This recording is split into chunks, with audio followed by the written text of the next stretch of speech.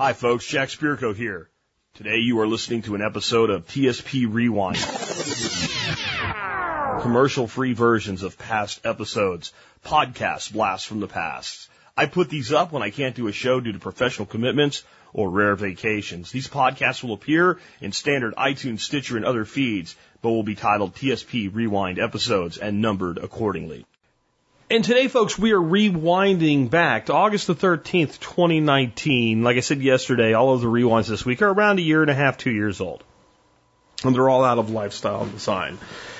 Today's episode, which is 155 of TSP Rewind, just an aside there, I remember when doing episode 100 of the Survival Podcast was a big deal for me. It's kind of cool to be looking at 100.5 episodes of Rewinds. But this episode was called Dealing with Life's Transitions. And I picked that for a variety of reasons. When I did this back in August 2019, I actually did it for a friend who I will remain nameless, who was going through a very significant, major life transition. Something big, something earth-shaking, something that changes your life forever. And it was for the better, but it was one of those types of things that don't always feel like it's for the better. And it was, I had already realized this by then, but this kind of reinforced it when I did this episode, how amazing it is to have a platform like the Survival Podcast and how universal humanity is. Because it's not the only time I have done a show for a specific individual. And almost inevitably, see, you would think, if like Jack does a show for Bill, right, then Bill would really, really get a lot out of it. But Tom and Mark and Sam and Debbie and Susie and Angela probably would not. It's almost inevitable when I do a show for one person that it is broadly and universally a popular episode of the show. That people really feel like they got a lot out of it. And I think it's a couple things. I think one thing is, when you know the person you're doing something for, you put things in it like 100%. I mean, I try to bring my A game all the time, but we all fall short of that at times. No matter how much we intend to bring our A game, we can all fall short of it. But when you're doing something for someone you care about, for a real friend, and I have a lot of acquaintances, but a fairly short friends list, you get your A game. It's the kind of thing that even if you're a little off that day, your timing's not where you want, you power it and you get through it and you bring your A game. So I think that's part of it. But I think the other side is this universal way that people feel. And we have all been there. And we will all be there again. We have all hit places in our life where you're like, I don't want to do this. But either it's going to happen whether I want to do it or not, or I need to do this. And sometimes it's a little bit of both.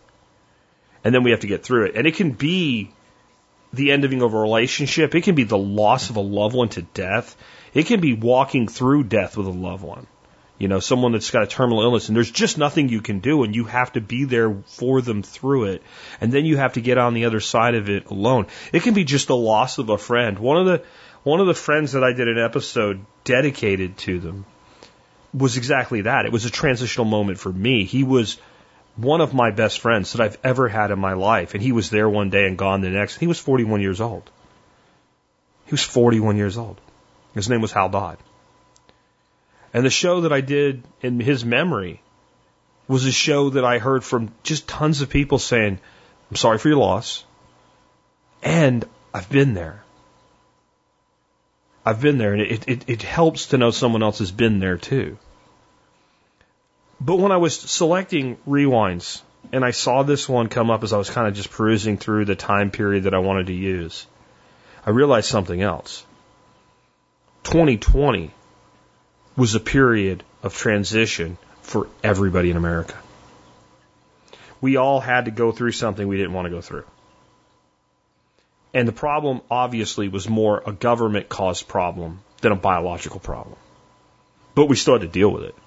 And we all dealt with it differently, but we all dealt with the same thing. It may be the first time in the lives of most living Americans that we all really, really dealt with something at the same time that was the same thing for everybody.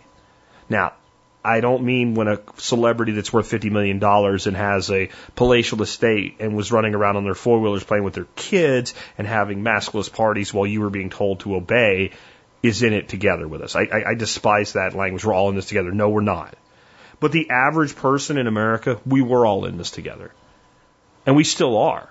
I mean, obviously in different places, there's different levels of government stupidity to deal with at this point, but we all dealt with it. And we all dealt with it, maybe differently in our actions. And some of us thrived during it, and some of us did not. But we all dealt with the same thing. If you contrast that with the Vietnam War, if you didn't get drafted, you did not deal with it the way that somebody that got drafted did. And if your son got drafted, you certainly dealt with it differently than somebody whose nephew got drafted or their friend's buddy's kid got drafted. There was a great variance in how we dealt with the Vietnam War. And most people who didn't go, their life didn't change jack diddly scrap. I would say the last time that this country dealt with something where we all had to deal with it was World War II. Because it impacted every aspect of American life, like this did. And the Great Depression would be, those two kind of are merged into each other. So we all had this incredible transitional experience that we had to go through. And some of us are still processing it, still trying to figure it out. And then many people got the double whammy. They got the divorce or the loss of a loved one. Maybe because of COVID, maybe because of something else. They got the type of transitional experience that I'm talking about in the middle of the national transformative experience. And I thought with all that, this would be a good one to bring back around. Because I can't make the government stupidity of COVID go away. And the illness itself, I've told you over and over again ways to protect yourself if you feel it's needed, that work, that are scientifically valid, but I can't make the disease go away. I can't do anything to help with what's happened and what's happening. But hopefully this show and the work that we do here at TSP can help you deal with it. And it's a lot like when we've occasionally visited the topic of dealing with children being bullied. And what you focus on isn't stopping the bully, but teaching the child to be able to process through and deal with and cope with the situation, because that's the thing that's controllable. And I think that that's what we have to do when it comes to this type of situation that we've been going through for the past year. And we will continue to go through for as long as people tolerate it. We can only focus on how we process it, how we deal with it, how we cope, how we create opportunity when other people don't see any opportunity. This is one of the most opportune times there has ever been.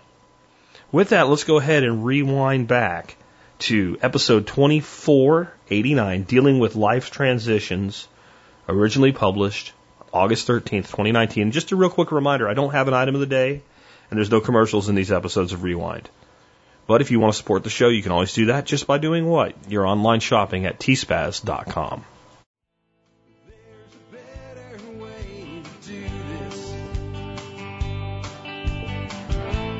Let me show you a better way.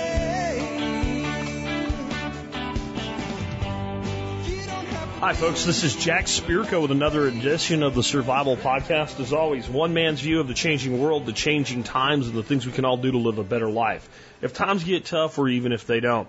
Today is August the 13th, 2019. This is episode 2489 of the Survival Podcast. And it's going to be kind of a special show today. It's definitely getting started later in the day. I had to put a lot of thought into this one. Not research, but thought. Today's show is called Dealing with Life's Transitions. Today, I was thinking about a lot of things when I got up. One was a friend, a very close friend, who's dealing with a major life transition right now. That got me thinking about many of my own transitions. This included realizing that, on my own, that I was on my own as a teenager. By the time I was 15, head to 16, I realized I had to just take care of myself and get away from my family at 16. Joining the Army and leaving the military to move to Texas. So joining at 17 and coming home at 20 and still being really young.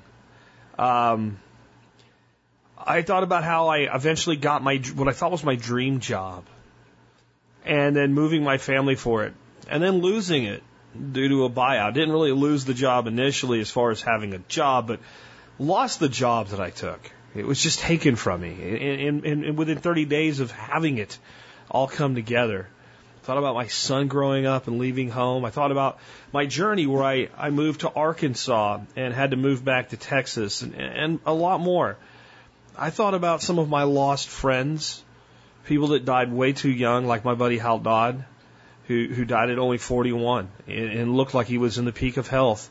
I thought about some failed relationships, friends that I drifted apart from, and, romantic relationships, specifically one, a woman who I was engaged to, and how awfully that ended and how that felt. And I am a person that believes somewhat in what you call synchronicity. I experienced far too much of it in my life to not put something into it. So I wasn't surprised today when the most recent issue of all things, Self-Reliance magazine, was on my counter because it came in the mail and my wife set it on the counter in the kitchen for me so I would see it. And in her words, usually when a new magazine comes, either read it or get rid of it, or at least put it away somewhere.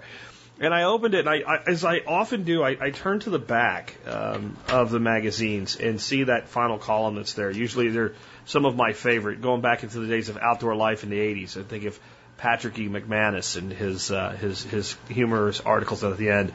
Well, with both Backwoods Home and Self-Reliance magazine, you often find these commentaries from people like Dave Duffy. And Dave is a person that I consider a personal friend. We've had a relationship online for a long time as sponsor, and he's basically my customer, but I've met him several times in person, and I've read his work for almost 30 years. And he had an article today called Reflections on the Gift of Life. And knowing that Dave's quite a bit older than me, I'll be honest, the first thing I thought was, uh-oh. So when I started skimming the article and I saw right before his list of things he wanted to accomplish in his life, I'm now 75 and healthy, so I still have some time left to work on my list. I was a bit relieved. But when I looked at all this together, I decided that it would be a good idea to deal with this topic of transitions in life. Dave there is dealing with a transition, realizing you're 75. I don't care how good a health you're in. In the best case scenario, you probably have at most 20 years. I mean, most people don't make it past 95. Some people do, but you're way down that path to where there's less days ahead than there are behind. And just realizing that is a transition, realizing that you're middle-aged like me, you just turned 47, and go, a lot of years left ahead unless something terrible happens, but you are kind of over the hump of the middle. People that call middle age 50, I don't know how many 100-year-old people you've met. So there's all these types of transitions. Some of them are very specific to an event, and some of them are just a realization, like it already happened and you just didn't think about it.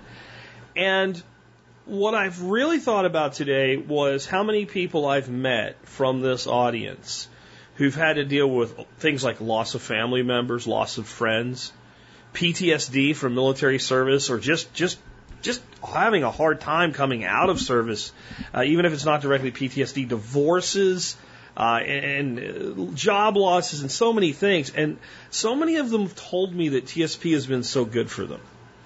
I've met so many people that have said, and I shudder to say this out loud on the air because it sounds arrogant, and it's not. It's said with the deepest humility and honestly some real sadness that some guy with a microphone can be this for somebody instead of somebody that's there with them. I've had so many people tell me, literally, you have saved my life. The fact that you do what you do and I have something that I can grab onto out of that message is a piece of what made me hold on. Like I said, I don't like saying that because it sounds arrogant, like I'm so important that, I've saved people's lives. No, it's humility because, my God, it's just a podcast. But if that's what it is for people, there's a reason. And I think the reason is because it's real, and what we talk about here is forward-looking. Tomorrow, not yesterday. We learn from yesterday, but we do for tomorrow. And with that in mind, I decided to do today's show. A little bit of a change up, kind of in the lifestyle design realm at this point, full on. And I think that there's always somebody out there who really needs to hear this message. And today I think I need to talk about this message. So what I want to start out with is kind of the Dave Duffy article that, I don't know if it made me choose today's topic, but it definitely pushed me over. Like, I was thinking about doing this, and then I read this article. I'm actually going to read Dave's article to you. I guess it's supposed to be for subscribers to Self-Reliance Magazine only, but I think Dave will forgive this as I put this out on the air and give him credit for today's episode. And again, I think Dave is just one of the most God-honest, wonderful people I've ever met. He's done a lot to help a lot of people with his words of encouragement and words of wisdom as an author over the years.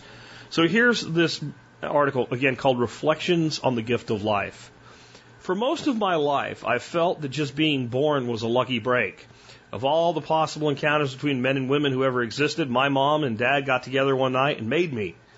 If it was before birth control and abortion were acceptable in a Catholic household, which was fortunate because I was the fifth child of a poor Irish family living in a Boston slum.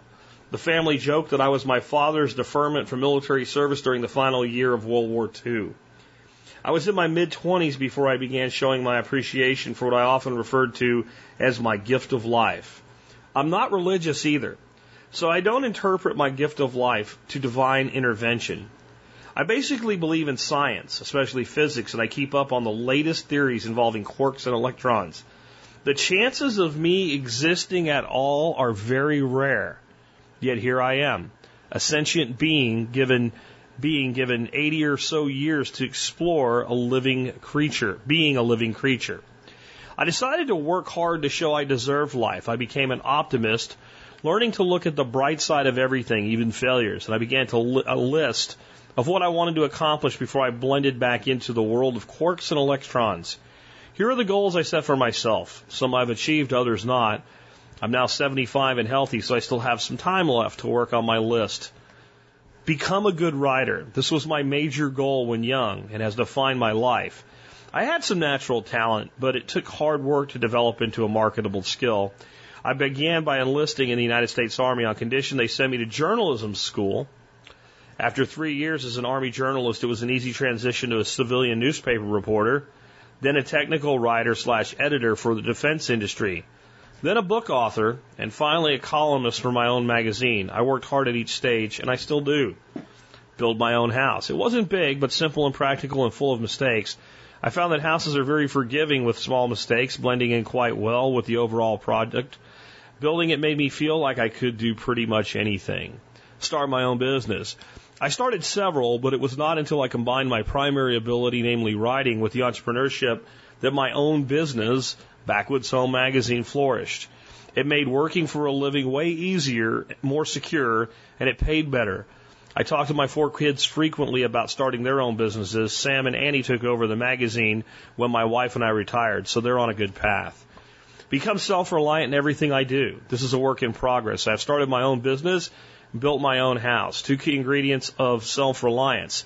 I'm handy with tools to keep chickens, and we grow some of our own food. We're not nearly as self-reliant as many who read this magazine. Learn to speak a foreign language. Well, this will have to wait for another lifetime, and quantum mechanics says another lifetime with the same quarks and electrons is indeed possible, but that's a column for another time. I do know some German, but cannot converse in it. My wife speaks Spanish, so that's as close as I'll get. Travel broadly. I never did this. The Army sent me to Germany, but I was too poor or busy to visit places like Florence with its Renaissance paintings, the incredible ruins of Pompeii, or the Roman Colosseum. I traveled to them only on the internet, but I did travel broadly in America, promoting BHM all over the country at various expos. Learn how to play the piano. This will also have to wait until another lifetime. I tried when I was young, but I think I may simply lack the ability. Fortunately, my wife plays beautifully, everything from Bach to the Beatles, so I did the next best thing. Bought her a baby grand for our living room. Bring in my own firewood. This may seem rather mundane, but not to those old-timers like me, who also use wood for heat. Using a chainsaw and an axe are refreshing tasks, exacting in their need for precision and safety, and a superb exercise. I have 3 chainsaws and about a dozen different styles of axes and pride myself in my skill at the chopping block. Learn how to shoot a gun properly. I like most good tools, and guns are exquisite tools. Handled correctly, they're not only safe, but empowering. They are fun to shoot, put food on the table, and serve well for home and personal defense. I consider my guns and my proficiency with them a statement about my belief in the U.S. Constitution and the Second Amendment. I am part of the armed militia that safeguards America's freedoms. Give generously to others with my time and money. I've always done this. At one time, BHM had 10 kids enrolled in its college scholarship program. It might as well be a law of physics that the more good you do for others, the more good comes back to you. Most people who help others get rewarded somehow. Learn to play golf. It's a difficult game that I'll never master in this life, but I keep trying. Golf affords you the opportunity to meet the whole world at their best behavior. Even young hotheads quickly learn that golf is not a sport, but a form of meditation and reflection on the beauty of the world. Settle down with a woman I really like and treat her so well she really likes me back. I succeeded at this, and this made everything else better. The triumphs are greater, and the setbacks less harsh. Coming out of this for a second and speaking as myself here, yeah, I did too, Dave, and it is the best thing you can do for yourself as a man. Back to the article. Have some kids and see the world through their eyes. This was enlightening. My 4 kids are sort of like me and my wife, but mainly they are way different. Sometimes they think their quarks and electrons came from another universe. Just speaking as myself again, Dave, that's absolutely possible, if not probable. Next, do everything with passion. I've been accused of being a workaholic and being overzealous, but the truth is I've merely sought to make the most of my brief moment in the sun. I'm satisfied. I've done well enough. This is my list, unremarkable, and I haven't explained it much, and I haven't expanded much on it now that I'm retired. Becoming a better golfer is now my main pursuit, and I practice nearly every day, Dave Duffy. You know, things that seem like they're not that big of a thing could be a big thing, and we'll get to that in today's article. But when I read that article, it made me think that, yeah, this is what I need to do today. This is definitely what I need to talk about. So I just want to real quickly go over a few of the things in my life that I see as major transitions. And as I said at the beginning, one was realizing, and I was 15, but it was just a couple of weeks before I was 16 that I acted on it, where I realized that my father was going through, like, just basically losing his mind, going crazy from the divorce with my mother, and going through a midlife crisis because he had worked 7 days a week for over 10 years and decided, since his whole life was falling apart, go ahead and run with it. And my mother was just being horrible in this situation. She was addicted to drugs. My grandmother was certifiably insane by this point. And I realized that the only thing I could do was find a place and take care of myself. And when you're doing that, this is one of the things about transitions I wanted to talk about today. When you're in the shit and you're basically struggling to survive and you have something that you need to get done to get through it, whether it's some kind of legal proceeding, filing paperwork, or, you know, if you've lost a loved one and you're making arrangements for them or something like when you have something to do, you don't realize how much it's hitting you. And when you get through the part that has to be done into the part that is the dealing with it, well, now it hits you. And I have to say that, you know, I was like, I'm on my own, I got things my own way, and it wasn't a great place, but it was a place and it was mine. And then, you know, kind of the first couple nights when you're there and you realize I can do whatever I want, but I can't even hang out with my friends because they're all at home with their families. They're not allowed to be out this late, even at my place. Well, yeah, it hits you and you start to realize, like, I'm on my own now. And I joined the Army at 17. I had to reach back out to my dad, who had kind of walked away from us, and say, I want to get out of here. I need to get out of here. Like, I knew that my life could not develop the way that it needed to if I stayed in Pottsville, Pennsylvania, in Minersville, Pennsylvania. Like, I couldn't stay there. Things were starting to go really wrong there. And I realized that some of the things I was involved with, that if I continued on that path with no real future, I would probably end up in jail. I never did. Had a few run-ins with the police, but nothing ever really that serious. But I realized, like, it will happen. I got to get out of here. So I had him sign for me, and I joined the Army at 17. And I joined for about 3 years. And so by the time I came home, I wasn't even 21 yet. I was a few months from my 21st birthday. And I went from being this kid that didn't know what the hell was going on in the world and just wanting the hell away to having this really interesting life, but I also knew that life wasn't right for me. I was not going to be a career soldier. Having some good parts of my childhood and having good grandparents was part of that, and having a grandfather who was 30 years retired from the Army, I knew how the Army worked, and I had set myself up that if I had decided I wanted to stay in, that I was in the right place with things, with the job I took and test scores where I could transition later and quick promotions and all that. But, I mean, I think I knew halfway through basic, I'm really going to enjoy this for the time that I'm going to be here, but then I'm done. And definitely by the time I was, a year into my first duty station, and at that point, I'm like almost down to a year left. It was almost like doing time in jail, in a happy jail, right? But like, okay, that's what we actually used to say is I'm going to do my time and get out. It's the same phrase that people use when they're in jail or short-term prison stints. And 6 months in Honduras, man, that was a lot like a work prison.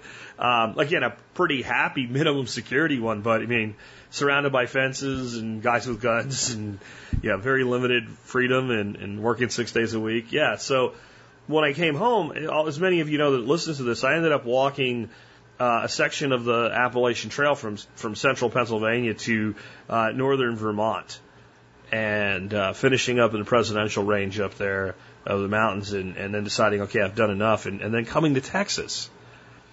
And, I've talked a lot about my past with you guys on the air, but I think maybe one of the things I gloss over is how dead-ass broke I was when I came here. When I first came to Texas, my first job, I say $6 an hour because it's just rounded off, but it was really $5.90 an hour. First job I had here is $5.90 an hour. I worked in a warehouse for a company called Home Interiors and Gifts. In order to cover like my half of the rent and the bills to stay with my buddy. Because, to me, if I'm going to stay in somebody's place, I'm going to pull my weight. So basically, I covered half the electric bill and half the rent. And that ate up half my paycheck, which wasn't very big to begin with. And a lot of the stuff that I talked to you guys about with cooking, if I hadn't done that, I don't know that I would have that skill set with cooking. I've gotten to be kind of an advanced cook, but a lot of the ability to be really creative with things came from, going to the store with $20 and having to be able to eat for a full week or more. And then wanting to eat well. And so, that was a big part of things changing and transitions going on. And that was, over a period of only about 5 years, all that shit happened. And I finally got a really good job, actually an okay job, and then a little bit better of a job. And then I got my dream job. And then of all places we had to move for it, I moved to Pennsylvania.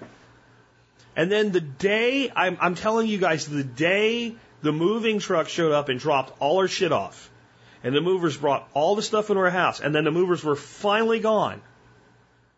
And we had tons of shit in boxes, and I hear my wife with music playing quietly so I can do my job, but it's playing, and she's singing, and she's opening boxes and putting stuff away, and she is happy even though she made this huge move, and she left her family behind in Texas for me. But we have this new house and this new opportunity, and the phone rings, and my boss says our biggest competitor just bought us, and I don't know what it means. And now I've got to walk down the hallway and tell my wife, who just moved 1,500 miles and left her family behind for me, that the job that I just took is basically gone. I was able to keep employment for another 3 years, but I never really had the job. I never really had the job that I took. The reason I was willing to do it, it was gone. Along the way, I've lost some really good friends, going all the way back to high school. One of my best friends in high school, and I got along okay in high school, but I didn't have close friends. And this was a guy that, we constantly hung out in school, but we just didn't hang out outside of school. So I never saw him that summer between my junior and senior year. And 2 days before we went back to school, he put a gun in his mouth and blew his head off. That's hard to deal with when you're 16, 17 years old. living on your own. And one of the few really good friends you have kills himself for no apparent good reason. None. This is before the days we had all the problems with bullying that we have today. It went on, but nothing like that. He wasn't ever bullied anyway. This is a kid that everybody loved. A wonderful outlook. Flash forward, almost 30 years later. I did a podcast on this when this happened because I had to help process it and share it with you guys. It was called Lessons in Prepping from Hal Dodd or something like that. Maybe I'll look that show up and link to it. But Hal was one of my best friends I've ever had.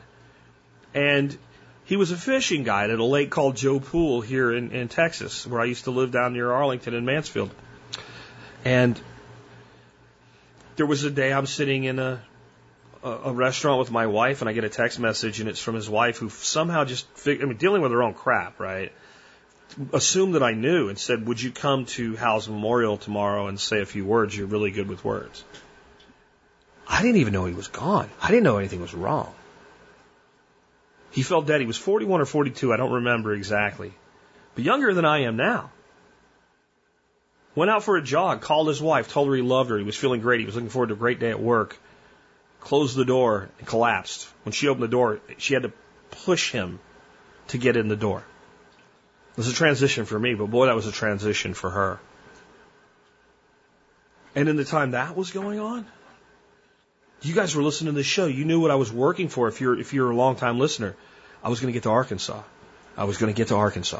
I started this show. I still had a job. A year and a half later, I walked away from it. And my goal was to get to Arkansas. We had a property up there. I wanted to move. I wanted to get out of the city. I wanted to live in my mountain home. I got my son grown up, got him off to college, got him an apartment, got him squared away, sold our house, moved to Arkansas. It was 2 years of magic, but it was a big change. You know, it seemed like a great idea, but I remember sitting and thinking a few weeks after we got there, I'm not going to see my son for another 30 to 60 days, and realizing how much that hurt. And my wife took it way harder than me. But we adapted, and we had something we never had during that time. Time to really be us. And we weren't the typical married couple that married and got together after dating for a while and then got our first place and moved in together and then eventually decided to have children. Matthew, who's my son, but is, legally my stepson, was almost 7 years old when I met her. We had never had that time alone, and we had that time alone. But things started to go south with her father's health. And I could tell just being this far away from the rest of the family, it was just killing her. And my son found a woman that he had a serious relationship with. All of a sudden we were going to be grandparents because he was taking on a son of his own. We knew that there'd probably be at least one more coming down the line than there is now, and she's 3 and amazing. So I had to take that place that I worked so hard for about 6 years ago now, and give that up and come back here to Texas. And in all of this, let me tell you what I've learned. Inevitably, if you go into it with the right attitude, the next chapter is always better. In there was a relationship that I glassed over during the intro, just mentioned it briefly. But I'll tell you, I was in love with this woman when I was a young man. 22 years old, I guess. And I had dated and been around with a lot of women. I didn't do relationships. And this one made me, I don't mean made me like forcibly, but just her presence and who she was made me give it a chance. To the point where we ended up living together for a while. We were engaged. We were going to get married. But the relationship really quickly grew toxic because she was dependent and needy in ways I could never fulfill. And I eventually had to get to a point and say, this is not working. This has to end. And even though that had to end, I knew it had to end. And when it was over, I was like, oh, thank God. But there was a few weeks later that went by, and I remember the first time I woke up, And after spending your night in the same bed with somebody all the time, when you wake up and you reach out and they're not there, and anybody that's in a relationship knows, like if they got up to go to the bathroom, they got up early, you're like, oh, but there's like this hollowness. But then when you realize like that person's not coming back, no matter how bad they were. But look what I have. Look at my wife. Look at my son. Look at my grandchildren. One of the things that was the most painful led to the best things. And what I find in all these transitions, and there's only one that I can't speak to, and that is dying. Because we don't know. Some people have different ideas and different faiths about what happens, but we don't know. We can't know. I've learned to let go of what we can't know. But in all transitions otherwise, the next chapter brings something amazing and often better. And I think that has a lot to do with what I call the mindset of transition.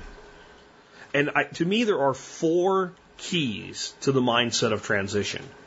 And number 1 is you can't change yesterday. You can only learn from it. You can look back with regret on the mistakes that you've made. You can look back and think, if I had only done this or I'd only done that, including mistakes that cost you. Not just mistakes that like you lost an opportunity, but mistakes that you make with someone that cost you a relationship, whether it's a friendship or a marriage. Like there are things that you will do, or you could do in your life that can destroy a relationship that no matter how repentant you are, it can't ever go back. The other person has every right to choose to not forgive you if you're wrong. Likewise, you have every right to choose not to forgive them if it's in your best interest not to do so. At least not forgive them to the point of reconciliation and letting them back in. I think that in any instance, that if you want a better life for yourself, you have to forgive. But forgiveness and reconciliation are different things. There's things that my mother did that are horrible. I forgive her. But she's still that person, and she doesn't get to be in my life. Don't feel bad for me. See, I'm okay with this. I've gone through that transition. Another big transition for me was, honestly, when I was very young, talking like 11, 12, somewhere in that range, when my grandmother on my mom's side passed away. That, to me, is the day my mother died. She was the stability. She was the one that raised me. She was the one that gave me an anchor point in this world that just otherwise would have sucked for me. I spent way more time at her home than I did in my own. And when I look back at the tragedy of my childhood, I'm just so grateful it was the 80s. Where 90% of my life was under my own control, because that's how it was to be a kid back then. There was always good even mixed in with the bad. But through it all, when you get to certain points, and now I have to move forward, you've made a decision. You can't change it. You've made a mistake. You can't change it. It will always be with you, and hopefully, if it was a mistake, if it was the wrong decision, you'll make better ones tomorrow. But all you have that you can change is the next day. And that's the next part of this. Number 2, whatever control you have exists today and tomorrow. It might seem like the same thing, but it's not. The past is what we need to let go of, and the present and the future is what we grab onto in making these transitions and these changes. It's the only way we can cope. And here's the good news. If you can pull yourself out enough of whatever's tearing you up, whatever's holding you back, whatever's pulling you down, whatever's making you depressed, whatever's making you sad, whatever it is, if you can pull yourself up just enough to move, just enough to move, the human mind is wired to this rule, to understand that it controls today and tomorrow only. Your mind knows this. You have to think about it like if you ever served in the military where you're going through one of the endurance courses. And you just feel like your arms are going to fall off and you can't make it. And even though it's only another 100 yards, there's 2 more obstacles to get through. And you can't. But if you can just move, if you can just move, all of a sudden you're over one of those 2. And then 2 of those 2. And now you're even more tired and you're even more in pain. But as long as you can move, there is a finish line, and there is rest, and there is something else to be done. That is what it means to understand that you control today and tomorrow. That all you need to do is move in the right direction, and you'll find your way. On that, you focus, this is rule 3, focus on what there is to be done and on what you can do. You are going to realize that there are a lot of things you want to do, but you can't do some of them. So you focus on the things that you can do now. Because that leads to just moving, which leads to the acceptance of not being able to change yesterday, and in learning those mistakes and going forward. And last, so that all this actually happens, you set goals. You make some of them relatively easy, and then get off your ass and get on with them. It's amazing what happens when you do that. You know, I mentioned the relationship that ended and how hard that was. And I remember being in like this fog, and it was weeks after it actually ended that it all hit me like a train wreck. But I remember being at work. At the time I was a contractor for Lockheed, and I did optical fiber work. And I remember thinking, I need to put a breakout kit and 24 connectors on the end of this piece of fiber before lunch. So I did it. I let myself get lost in that work. It was on some levels like an art form. Fiber optics, when you get into terminations, is kind of art-like. There's a way that you strip out this small piece of glass and clean it, and an epoxy, and it slides into a connector, and it has to be just right. It's glass. It'll break if you do it wrong. Then it's cured with a UV light. And then the end that sticks through has to be cut off with a diamond blade. That has to be polished in this motion that is a figure 8. And it's a lot like sharpening a knife. Like, you could show somebody how to do it in 5 minutes, but to get really good at it takes time. And your hand makes a million little corrections by what it feels. And you're doing something that's microscopic, even with these big motions, but yet you can feel. And I'd pick that thing up and I'd look at it in the microscope and, there's that one little spot. It's not quite right. Finish it up. Look, there it is. Put the cap on it. Then after lunch, the other end of this cable has to be terminated. Then I have to test it. And then you test it. When it tested out, you realize I did something that's difficult and I did it well. And that's why I'm paid to do what I do. Now it has to be hooked up. Now these circuits have to be brought over to it. And then there's another one to do. And that was focusing on what needed to be done. That really wasn't so much of a goal. But during that time, I started making goals for myself. Like, you know what? This job's okay. And when I was, heading down a marriage path this young in my life, and I had so much time ahead, and a 2-income household and all, and they probably would hire me full time if I stuck around here. Yeah, that kind of path kind of worked, but looking at it now, that was never right for me. I'm meant for something bigger. So I need to find my path. That led to all the things you guys that have been around a while know that I did. Making that decision, they're setting goals. But some of those goals were like, tonight when I go home, I'm going to make chili. It's an easy goal to accomplish. Set some easy ones. And reach out into the world of creativity and things that other people have done to gain from them and to put yourself into perspective. I'm going to give you guys 4 resources. Some that will seem to make a lot of sense and some that won't. With getting your mind right with dealing with transitions. The first is 2 books by the same author, and I kind of feel like they go together. And I've just featured one of the books on the item of the day not long ago, and it's Jonathan Livingston Seagull. And the other book is called Illusions by Richard Bach, both by Richard Bach.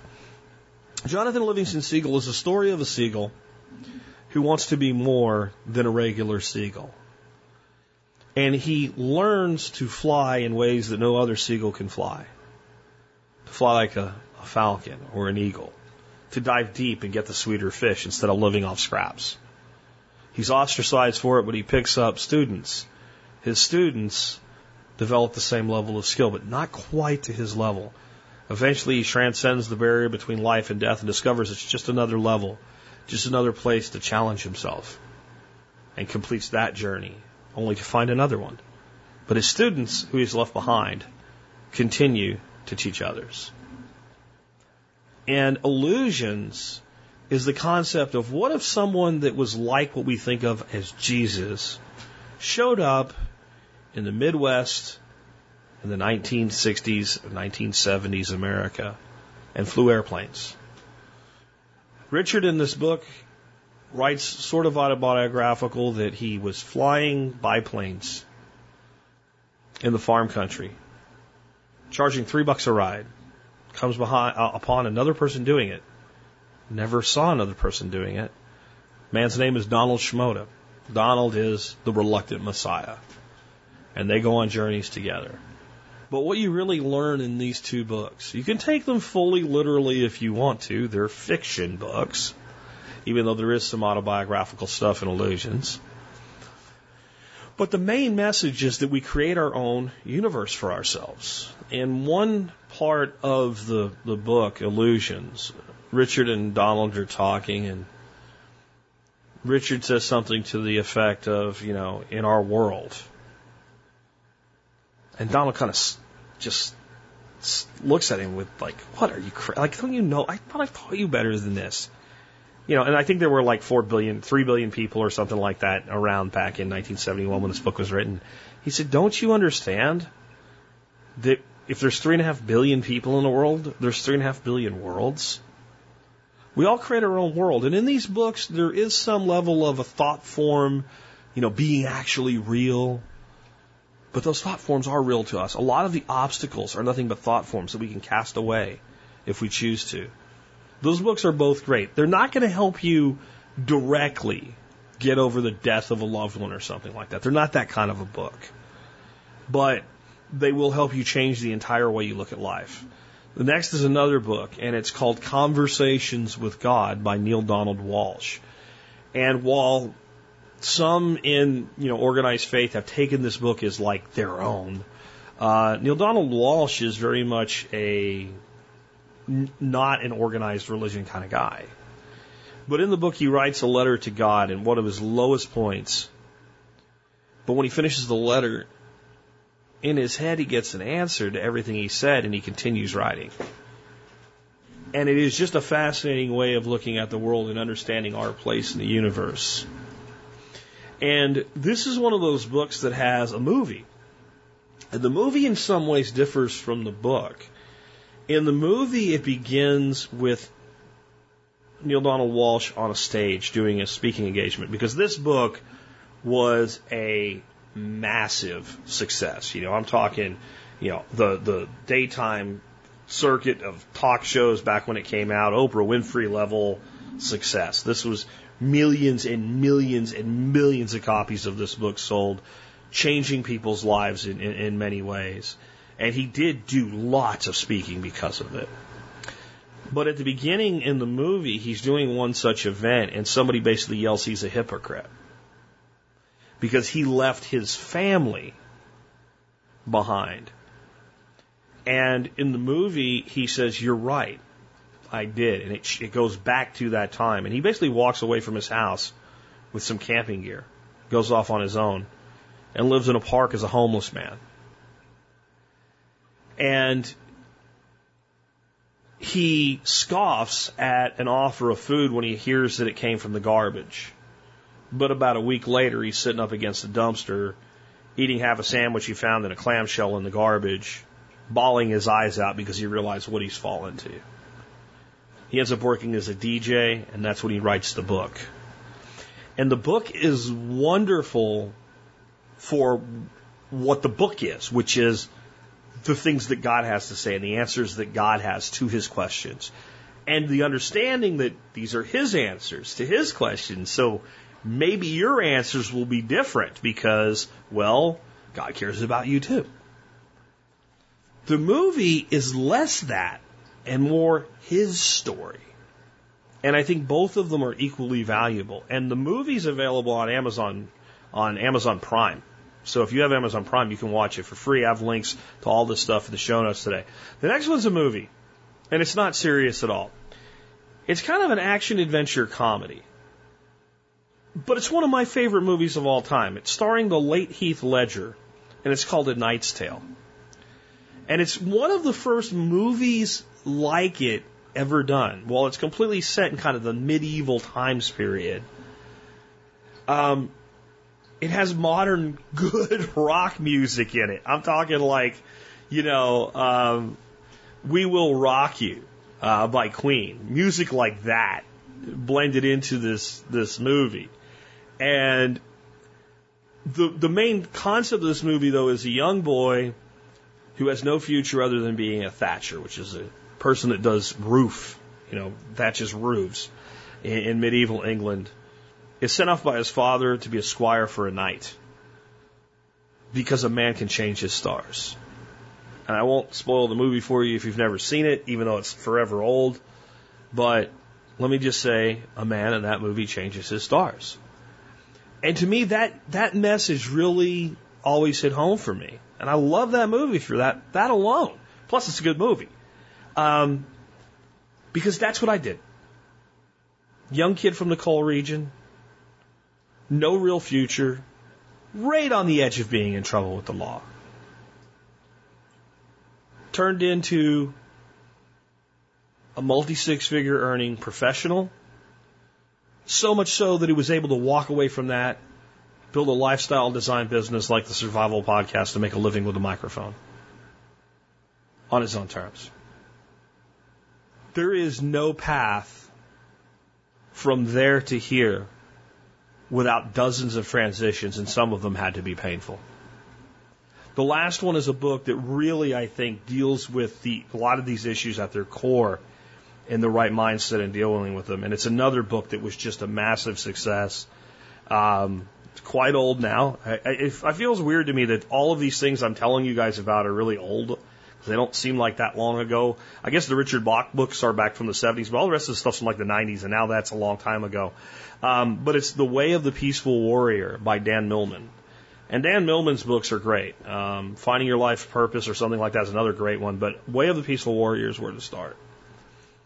That book really talks about the fact that you do need to be a warrior in your life. That you do need to fight in some ways for the things that you want. But the wise warrior is peaceful.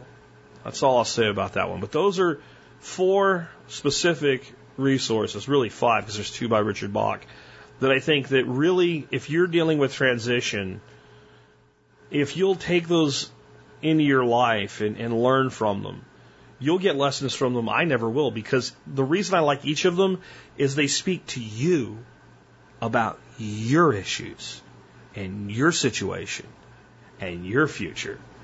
They're not generic and all you need to do is. Because anyone that says all you need to do is has not walked a mile in your shoes, does not understand where you're at, because they can't feel what you feel. I think one of the things that we have to understand is even the person who has been through the same thing doesn't know what it's like to be you. If you're a person, for instance, that's lost a child, and you lost a child that was very young, say 5 years old, horrific experience. If you meet someone who also lost a child at 5, even under similar circumstances, you're going to have a certain bond with them, and you're going to understand each other way better than I can understand what you're going through. But you're still you, and they're still them, and your child was still your child, and their child was still their child, and they were different people as well. The circumstances weren't exactly the same. The place you were in life wasn't exactly the same. The way you dealt with isn't exactly the same. Only you can fix you. Only you can fix you. Only you can choose how you take the past as you instruct yourself on how to live your future. You're the only one that can do that for yourself. And that's why I like these books. I want to talk a little bit now about some things that make me let go of the past and be in the now. You know, Dave said that pretty much his retirement's dedicated to being a better golfer. And that's I can't understand that. I don't like golf. If I want that ball in that hole, I'll put that ball in that hole. I said one time to a guy that's a pretty good golfer, so you could put that ball in that hole from 300 yards, but I can hit that ball at 300 yards. And how I like my guns, you like your golf. I understand that. But that's the thing, like I just said, it's different for everybody. So here's 5 things that really make me appreciate the now and the fact that I can still fog a mirror and that I'm still moving forward. Number 1 is my wife. I can't leave her out of this. She has to go first because she is. And the reason I even say it that way is I know that there's some of you that the transition you're going to deal with is losing a wife or a husband. Well, then some dude saying, hey, my wife's so great, like that doesn't help you. But maybe it does. There was 1 big failed relationship and 2 lesser failed relationships between me realizing that I was ready for that and me meeting Dorothy. Those failures had to come or I could not have this. Let me be clear, like, I didn't just have to have them fail so I didn't end up with that person. I had to have that relationship to alter my course just enough that her and I crossed paths, met each other, spoke to each other, and we both happened to do it at a point where we were both in the right place to start a relationship that's now gone over 20 years. If I had met her 6 months earlier, when she was closer to her divorce, it wouldn't have happened. If she had met me 2 years earlier, before I really got my shit together, even if she had been clean, divorced, whatever, it wouldn't have happened. It had to be that moment, that way, just like it was, or it wouldn't have worked. It literally could have happened a few weeks prior, and it may not have worked. Who knows? Everything that went right and everything that went wrong had to happen the way that it did for that to come. So even if you're dealing with that loss, something is coming that's better for you. Of lesser thing, but something that's so big a part of my life is gardening. When I look at a plant and say, I took this tiny seed and I gave it this condition that was right for its needs, and I cared for it and it sprouted and it grew, and I took care of it to the point where now it is flourishing. And it's either that something that's beautiful or it's something that feeds me or it's both. I realize that when we do that as humans, when we realize our potential as horticulturists, we are truly co-creating the world that we live in with however we view God. And I don't consider that arrogant. I think you can be the most humble, God-serving person in whatever way you see that, whatever faith you have. Because you can see it as that it is part of why you are here. That is your charge. That is your duty. Instead of tearing things down to create. And what is more creative than actually giving life and nourishing life? And that's what gardening is to me. Fishing. This is a big one. This, for me, is probably what golf is to Dave. So much so that I started kicking around the idea one time of writing a book called The Spiritual Fisherman. It's one of those books, I don't know if it'll ever get done, but I did write the intro, and I'd like to share that with you now so that you can understand what I mean when I say fishing puts me in the now and the tomorrow and makes me let go of the past. And this is from something that I've written and played with called The Spiritual Angler. And it's the introduction for it, if I ever actually complete it, called A Perfect Moment in Time. All spiritual pursuits speak of a mystical connection, various different ways of experience that exist, but the commonality is the same. That at some moment you feel everything is right, connected with all that is, and apart from yourself. As though you have become one with everything, and yet apart from yourself. As though you have dissolved into the universe itself. Again, each spiritual discipline has its own way of describing this, but all of them have some version thereof. As an angler, I've experienced such things with rod and reel in hand, and in other natural pursuits as well. But it is one in particular that inspired this book. I call it a perfect moment in time. It was some years ago. My wife and son and I were vacationing on Sanibel Island, which is one of my favorite places. I awoke about 5:45 in the morning and carefully exited our room, leaving them to their sleep. I went down to the Gulf waters that looked west across the blue sea. Calm was an understatement. The water was pure turquoise and as calm as a lake on a day with very modest breeze. All I had to fish with was dead shrimp, but that was fine. The fish were on. Tons of different fish were feeding in the incoming tide. I caught a few whiting, a speckled trout, and a few small jacks. Then I noticed a group of fish feeding about 35 yards out. Instinctively, the rod went to 10 o'clock and forward to 2 o'clock. The bait carried only by a 1/4 ounce of lead peeled off the line perfectly, landing about 10 yards past the feeding fish. A quick retrieve kept the bait up high, and instantly something hit it. It clearly wasn't a big fish, but it was very energetic. At first, it came up just enough to see the mirror of shining silver, looking like a tiny tarpon. In my head, I said, "Ladyfish." At that moment, it was fun, but nothing special. And then I saw something that will forever be something I wish to see again. Almost as much as a drug addict chases the first high, never to find it again. The sun was just high enough to highlight all the ripples in the water, as though a million specks of glitter were being lit up at one time. Then the fish broke the surface in a wonderful way, tail dancing about 10 yards laterally across the water, now only 20 yards from me. It looked like a diamond-encrusted snake as it danced, its tail barely touching the water. A few seconds later, she jumped again, and as ladyfish so often do, spit the hook, now only 25 feet from being landed. And you know what? I didn't even care. Honestly, I was happy for the fish, which I would have released anyway. That one moment, that 5 seconds of that fish glimmering like a shining jewel across the water, with the line illuminated by the sun, invisible like a silver thread connecting the rod tip to the fish, was absolutely perfect. In that moment, the line ran through the rod to my hand and connected me to everything. The fish, the water, the sun, the sand, the other fish, the birds, everything, and I were a single thing. It lasted only 30 seconds in time, but it now lives in my soul and shall for as long as my soul lives. There is, of course, the potential that someday I may have an equal or even higher level experience. Yet to me, the important thing here is this experience that some quest for so highly with various spiritual ideologies simply found me multiple times with no effort through the pursuit of fish with hook and line. This is often true in nature. I must admit I've had similar experiences in hunting, specifically archery hunting, that seldom involved the game I was pursuing. Yet there is something special about fishing that transcends all others in my view. I really think it is, at least in part, the connection between the angler and fish.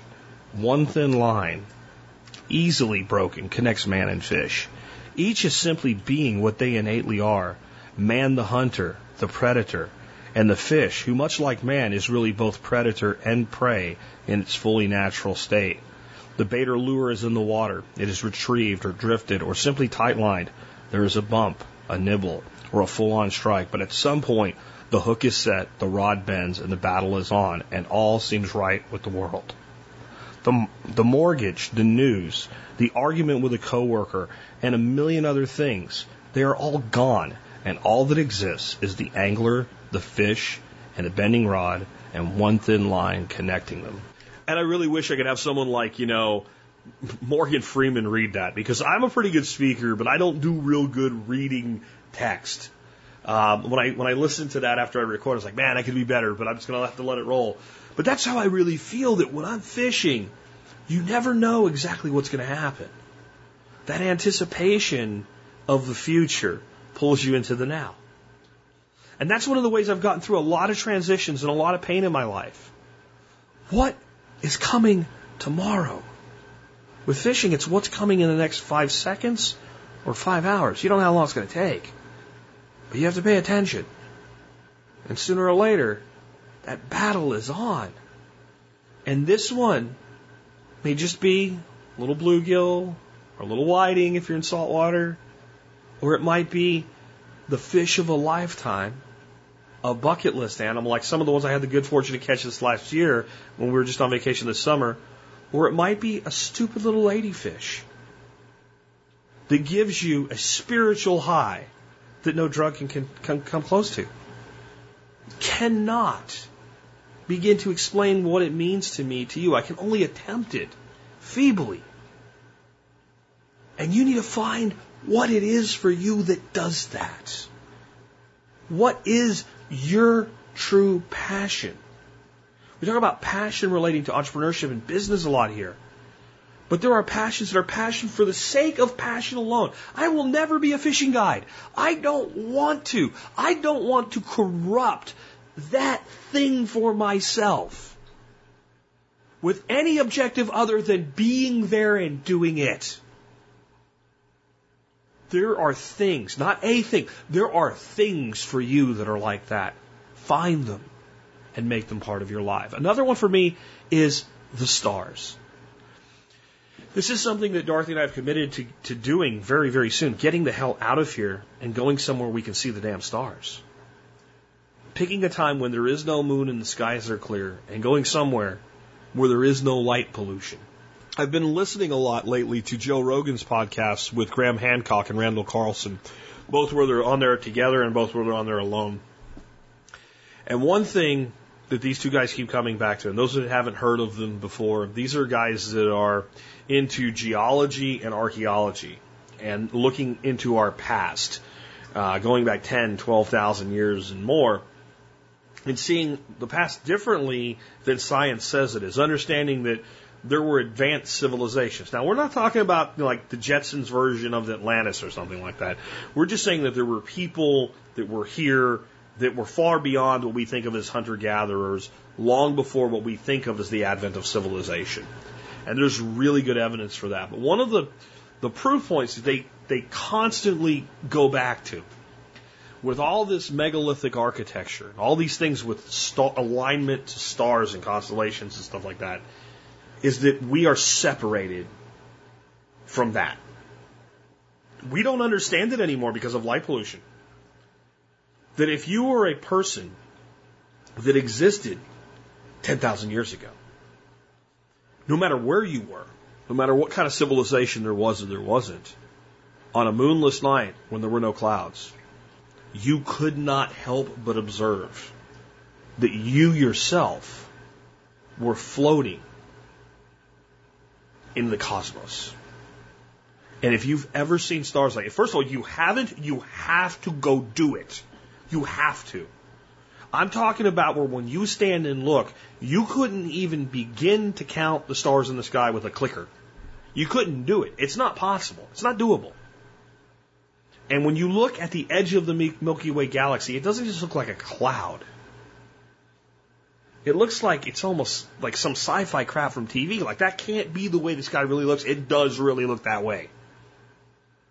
And when I take the time to go somewhere where I can see that, and I sit there, I awe at how insignificant I am in the total of the cosmic world.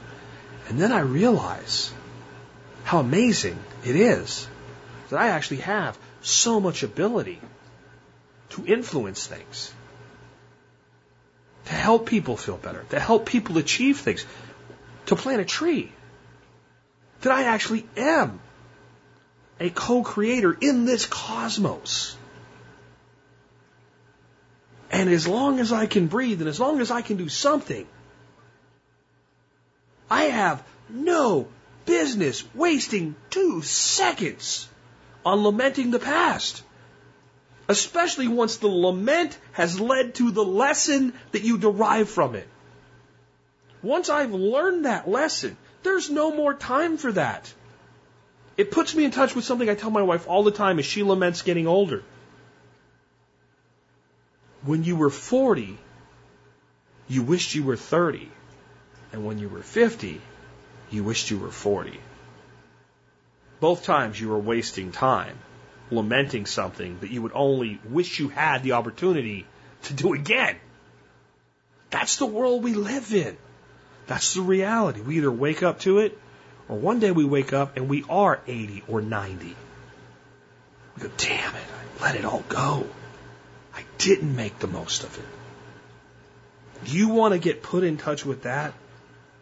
Go somewhere where you can see the stars. I think during my hiking period of my life, that several months, the most healing thing were the times when I camped and there was no one around me. And the woods were dark. But they're not quiet, are they? If you've ever been in woods like I'm talking about, there's crickets and frogs and cicadas, noise. But it's the kind of noise that doesn't, it's beautiful. It's like music. Sitting somewhere like that, laying back, looking up at the stars, and knowing I am floating in this cosmos. For 6 months, I was in a place in Honduras, in the middle of nowhere, called the Aguan River Valley. Our elevation was so high that most days when we looked down into the valley, you were above the clouds. Everything was dusty and dirty, and in some ways it was a very lonely place to be, surrounded by 500 people and yet being so alone, and just wanting to finish it and to go home.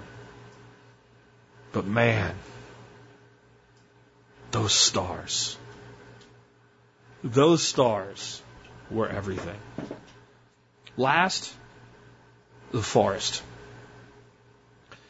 If there is something more healing than a forest, I don't know what it is. One of my true mentors in life, Jeff Lawton of permaculture fame, has said the forest is our greatest teacher. I completely agree. When you're in, and I don't mean woods, I mean a forest. I mean an actual flippin' forest. I mean where if there is a road and there are some cars on it and you can hear some road noise, you go a couple 100 yards in and all you hear is the sounds of the forest, and even that is muted. When you're in that, you realize the forest isn't a collection of living organisms. It is a collection of living organisms that makes up a greater living organism, singular, that you are now part of, that you have now been nested in, been engulfed in, and in some ways become one with. This mindset can get you through any transition. That's why I heard like about warrior hike and all, where these people are actually organizing the type of experience I had when I got out of the military and setting up a program so that when soldiers come out of the military, that's the first thing they can go to. I was so impressed with that. And, way back when I got those guys on the air here and said, hey, I want you guys to know about this. Tell people coming home about this. That's a big transition, man. Coming out of the military, I don't even care if a person's coming from war or what. It's just such a different world. It takes time to adjust. But I want to be clear as I finish up here today. I'm not saying any of this is easy. I'm not saying any of this is you can just listen to what I have to say and it's just going to be better. That's not how this works. It's a process. And there is, in almost every major transition, 5 stages of grief. And I think as we mature, we can skip bargaining. But I think we have to experience the other ones. We're going to have some level of denial in most things. We're going to be like, this isn't real. Or we'll deny that it hurts. Like, these 5 stages come from learning about dying, that you're going to die, being given a terminal prognosis. So in that, it's like, it's going to be all right, I'm going to make it. Even when, no, you're not. So we might think that we don't necessarily have to have denial. I mean, if you're having an end of a relationship and you're the one who chose to do it, you're not going to deny that the relationship's over. But you might deny that it's actually painful and that you're actually angry about it. And at some point we have to get over the denial. And usually what comes next is anger. And anger is something I think people don't even really understand what anger is. Anger is shielding. Anger prevents pain. It's hard to be in pain and angry at the same time. We kind of only have the ability for one or the other. Right? If we're mad enough, it masks our pain. And when we let go of the anger, then we're going to feel pain. So the next thing is bargaining. And, you know, maybe I can do this. Maybe I can do that. Maybe I can skip actually feeling the pain, which, because the fourth step is then depression. And depression is really not the right word for it. Depression is a clinical condition that describes a particular thing that people go through. I don't want to call it an illness, because illness infers that something's wrong. And I think some people can be in a depression that lasts too long that really is an illness. And I think other people can go through periods of depression that is doing exactly what it's supposed to, allowing us to clear ourselves. But I think the word can be so misunderstood that I prefer to use the word grieving for the fourth stage. Allowing ourselves to grieve. And really, you know, I said anger is a defensive mechanism, but denial, anger, and bargaining are all only there as defense against the grieving process. Because where we want to get to is acceptance, the fifth stage. And we can't get to true acceptance without processing our grief at a loss. Where that last loss is a loss of an opportunity, the loss of a friend, the loss of a piece of ourselves. I think that's what people don't realize about transitioning out of the military. What dies on some levels is the soldier, the Marine, the airman, the seaman that we were. Because it's not there anymore. We may always be that in our heart. We don't wear the uniform.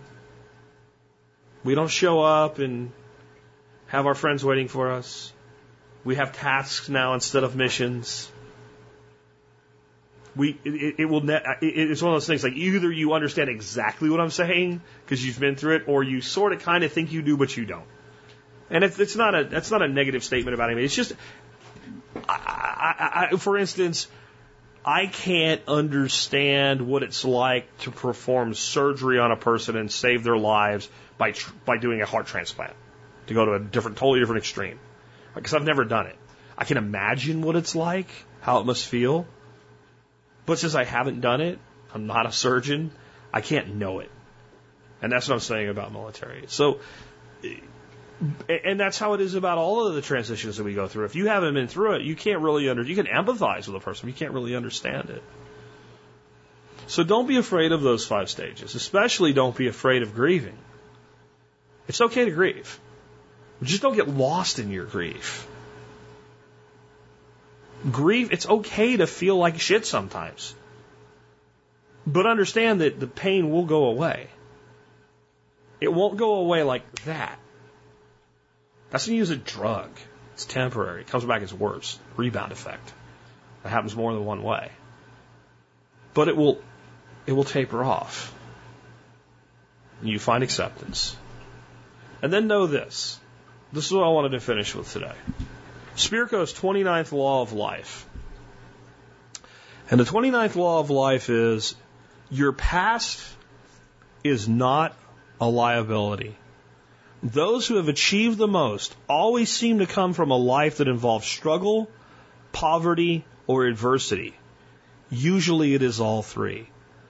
And nothing makes this, like, one of the few gifts that politicians have given to us is their new version of the oppression Olympics. And this is not new. This has gone on a long time. They just have a new version of it. But almost every politician wants to be Abe Lincoln, right? And I don't mean free the slaves. I mean grew up in a 1-bedroom cabin and was poor and then became this great man. Like, people fabricate misery in their childhood to build up the image of greatness. Why? Because most true greatness comes from people who have had that adversity.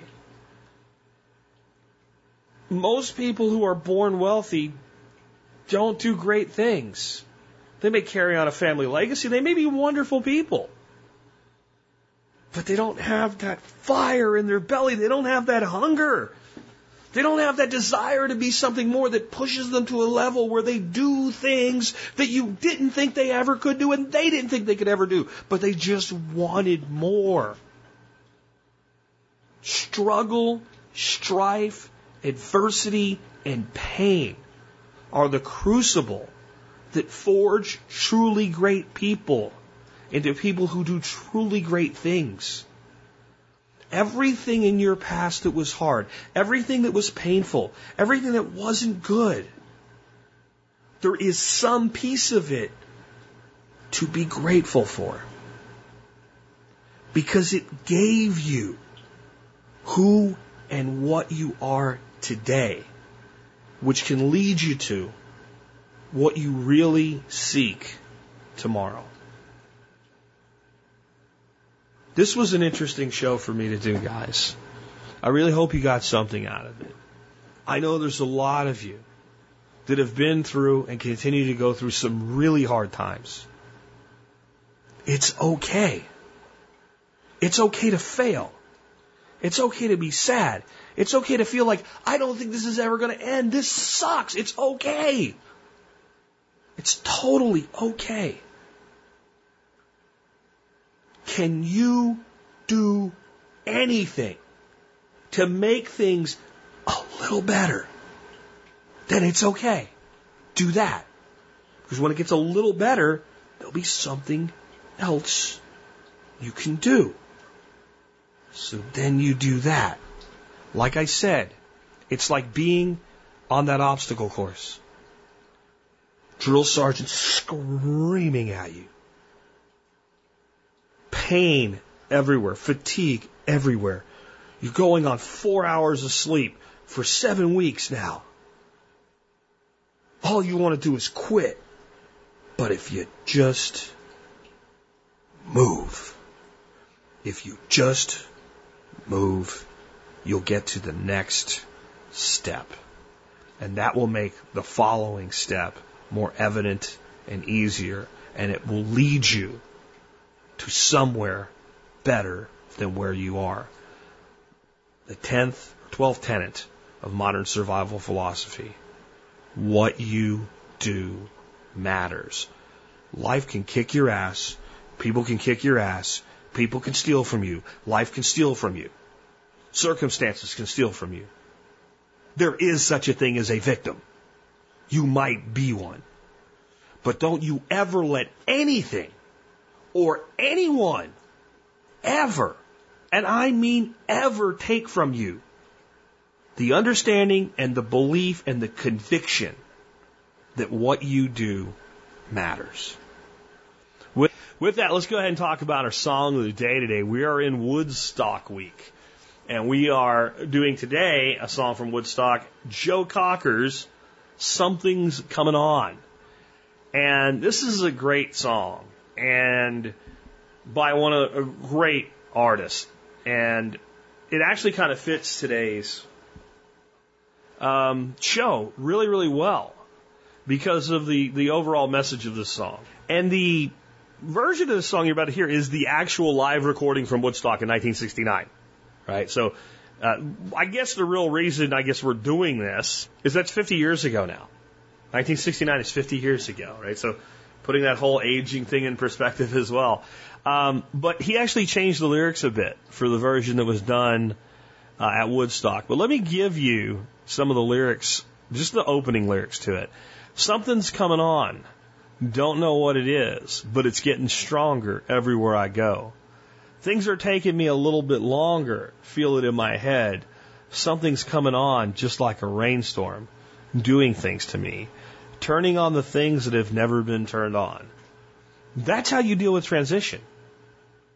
You realize that the things that are coming on are going to get stronger And if you follow the path laid out for you and you do the things that you can do to build your life better, you're going to get stronger. Maybe a little stretch of those lyrics, but not that much. I mean, if you read the whole thing, it ends up going to a woman showing up, right? Then she came in like she'd been gaming. Oh, everybody else.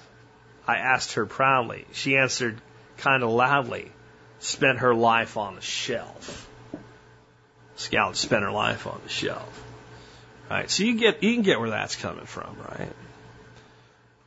But when Cocker performed this at Woodstock, and I'm going to play the whole intro for you and everything, where you hear him talking before he sings, he says something to the effect here of, this describes what's going on right now. He was pulling a little bit himself, because he was talking about the movement that Woodstock represented it. That's getting stronger. Even though this song was very much about for one person. That's what I love about music. One song, one group of lyrics can mean 10 different things depending on how you feel when you read them. And I think it's supposed to be that way. Anyway, celebrating 50 years since Woodstock and some of the greatest music ever performed, here we go with Joe Cocker, Something's Coming On. With that, it's been Jack Spirko with another edition of the Survival Podcast, helping you figure out how to live that better life if times get tough or even if they don't. Ladies and gentlemen, Mr. Joe Cocker, let's go for Sunday. And the Grease Band.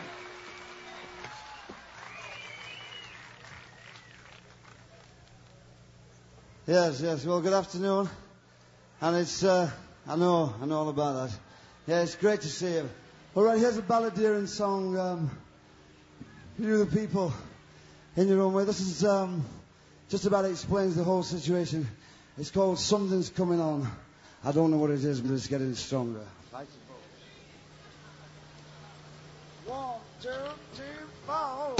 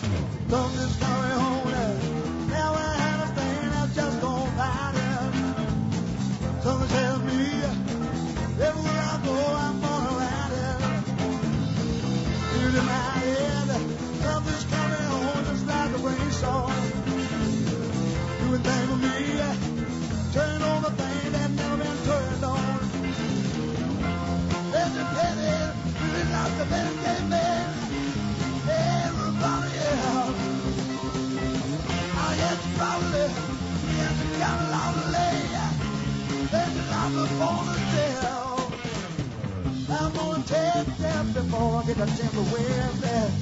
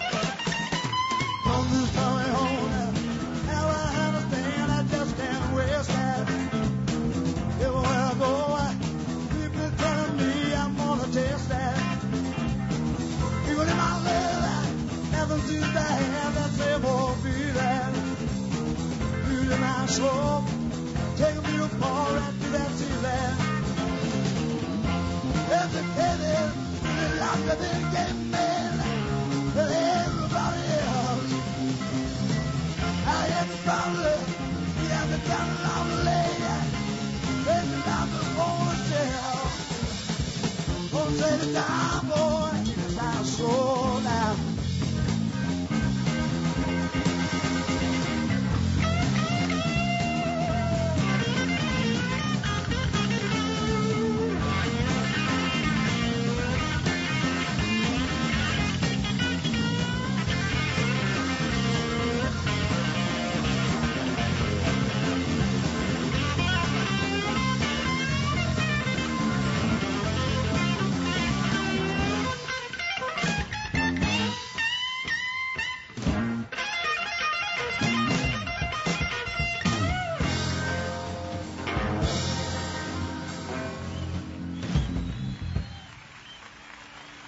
Something's coming on.